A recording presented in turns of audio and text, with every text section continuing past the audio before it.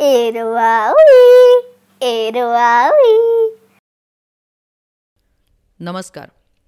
Book recommendation या अंतर्गत आज आपण पाहणार आहोत एक मराठी पुस्तक.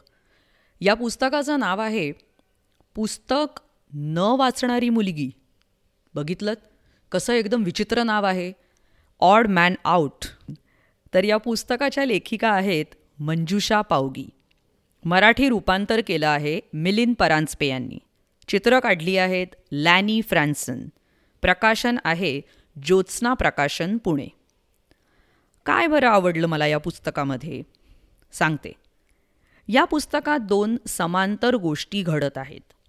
एक गोष्ट म्हणजे मीना नावाची मुलगी, जिला पुस्तक वाचनाचा अजिबात गंध नाही.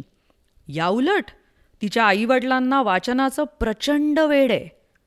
आणि समांतर चालणारी दुसरी गोष्ट म्हणजे मीनाच्या बोक्याची, मन्याची, जी सांगितली आहे चित्रकाराने चित्रांच्या रूपात.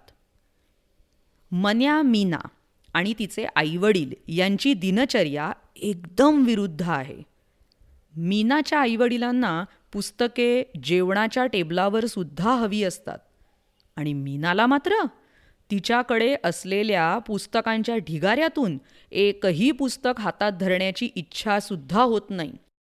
तुम्हाला मी म्हणते ते जरा अतिशयोक्ती वाटते? ठीक आहे, मी तुम्हाला या पुस्तकातले थोडेसे काही उतारेच वाचून दाखवते.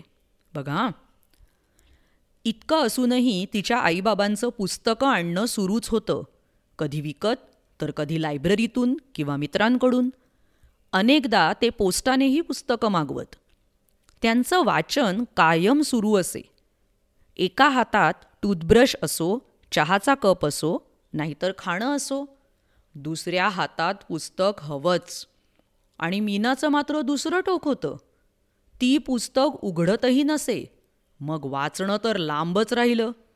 अगदी आईबाबांनी पुस्तक वाचून दाखवायला सुरुवात केली तरी ती कानावर हात ठेवून ओरडे, मला पुस्तकं आवडत नाहीत, मी वाचणार नाही आणि ऐकणारही नाही. मीनासारखा पुस्तकं न आवडणारा अजून एकच जण मला माहीत आहे, तिचा बोका मन्या. तो लहान असताना एक भलं मोठं पुस्तक त्याच्या शेपटीवर पडलं होतं आणि तेव्हा जे त्याचं शेपूट वाकडं झालं ते कायमचंच. तेव्हापासून त्याने नेहमी पुस्तकांच्या गठ्ठ्याच्या वर बसायला सुरुवात केली. एक दिवस सकाळी उठल्यावर मीनाने बेसिनमधली पुस्तकं बाजूला केली आणि दात घासले. मग ती दूध घेण्यासाठी स्वयंपाकघरात गेली. फ्रीजमधला अंकांचा गठ्ठा बाजूला करून तिने मागचं दुधाचं पातेलं काढलं. ओट्यावरची पुस्तकं खाली ठेवून ती त्यावर चढली आणि तिने दूध गरम केलं. मग तिने ते कपात आणि एका वाडग्यात काढलं. सकाळी दुधाच्या वेळी नेहमी पायाशी घोटाळणारा मन्या आज दिसत नव्हता. मन्या, ए मन्या, तिने हाक मारली तरी मन्याचा पत्ता नव्हता. मन्या, अरे दूध काढलंय. पण छे, कुठे गेला हा, असं म्हणत ती मन्याला शोधू लागली. गॅलरीत, बाथरूममध्ये, जिन्यात, कपाटाखाली, सगळीकडे फक्त पुस्तकं होती. मन्या काही दिसेना. इतक्यात मी जरा थांबते इथे, जरा माझं वाचन थांबवते. तर पुढे काय होतं?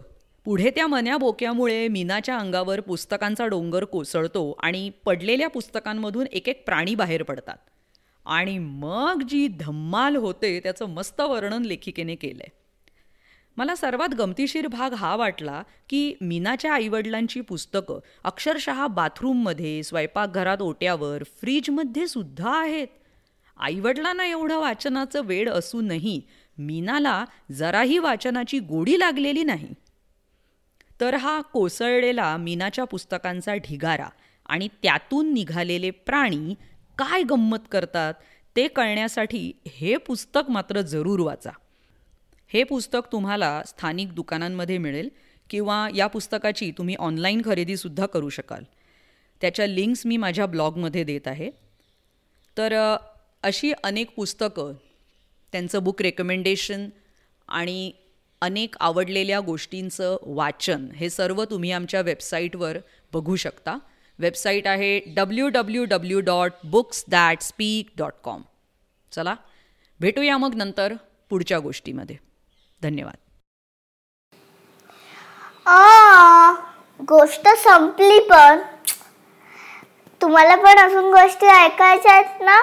मग या www.booksthatspeak.com वर भेटूया. एरवावी एरवावी.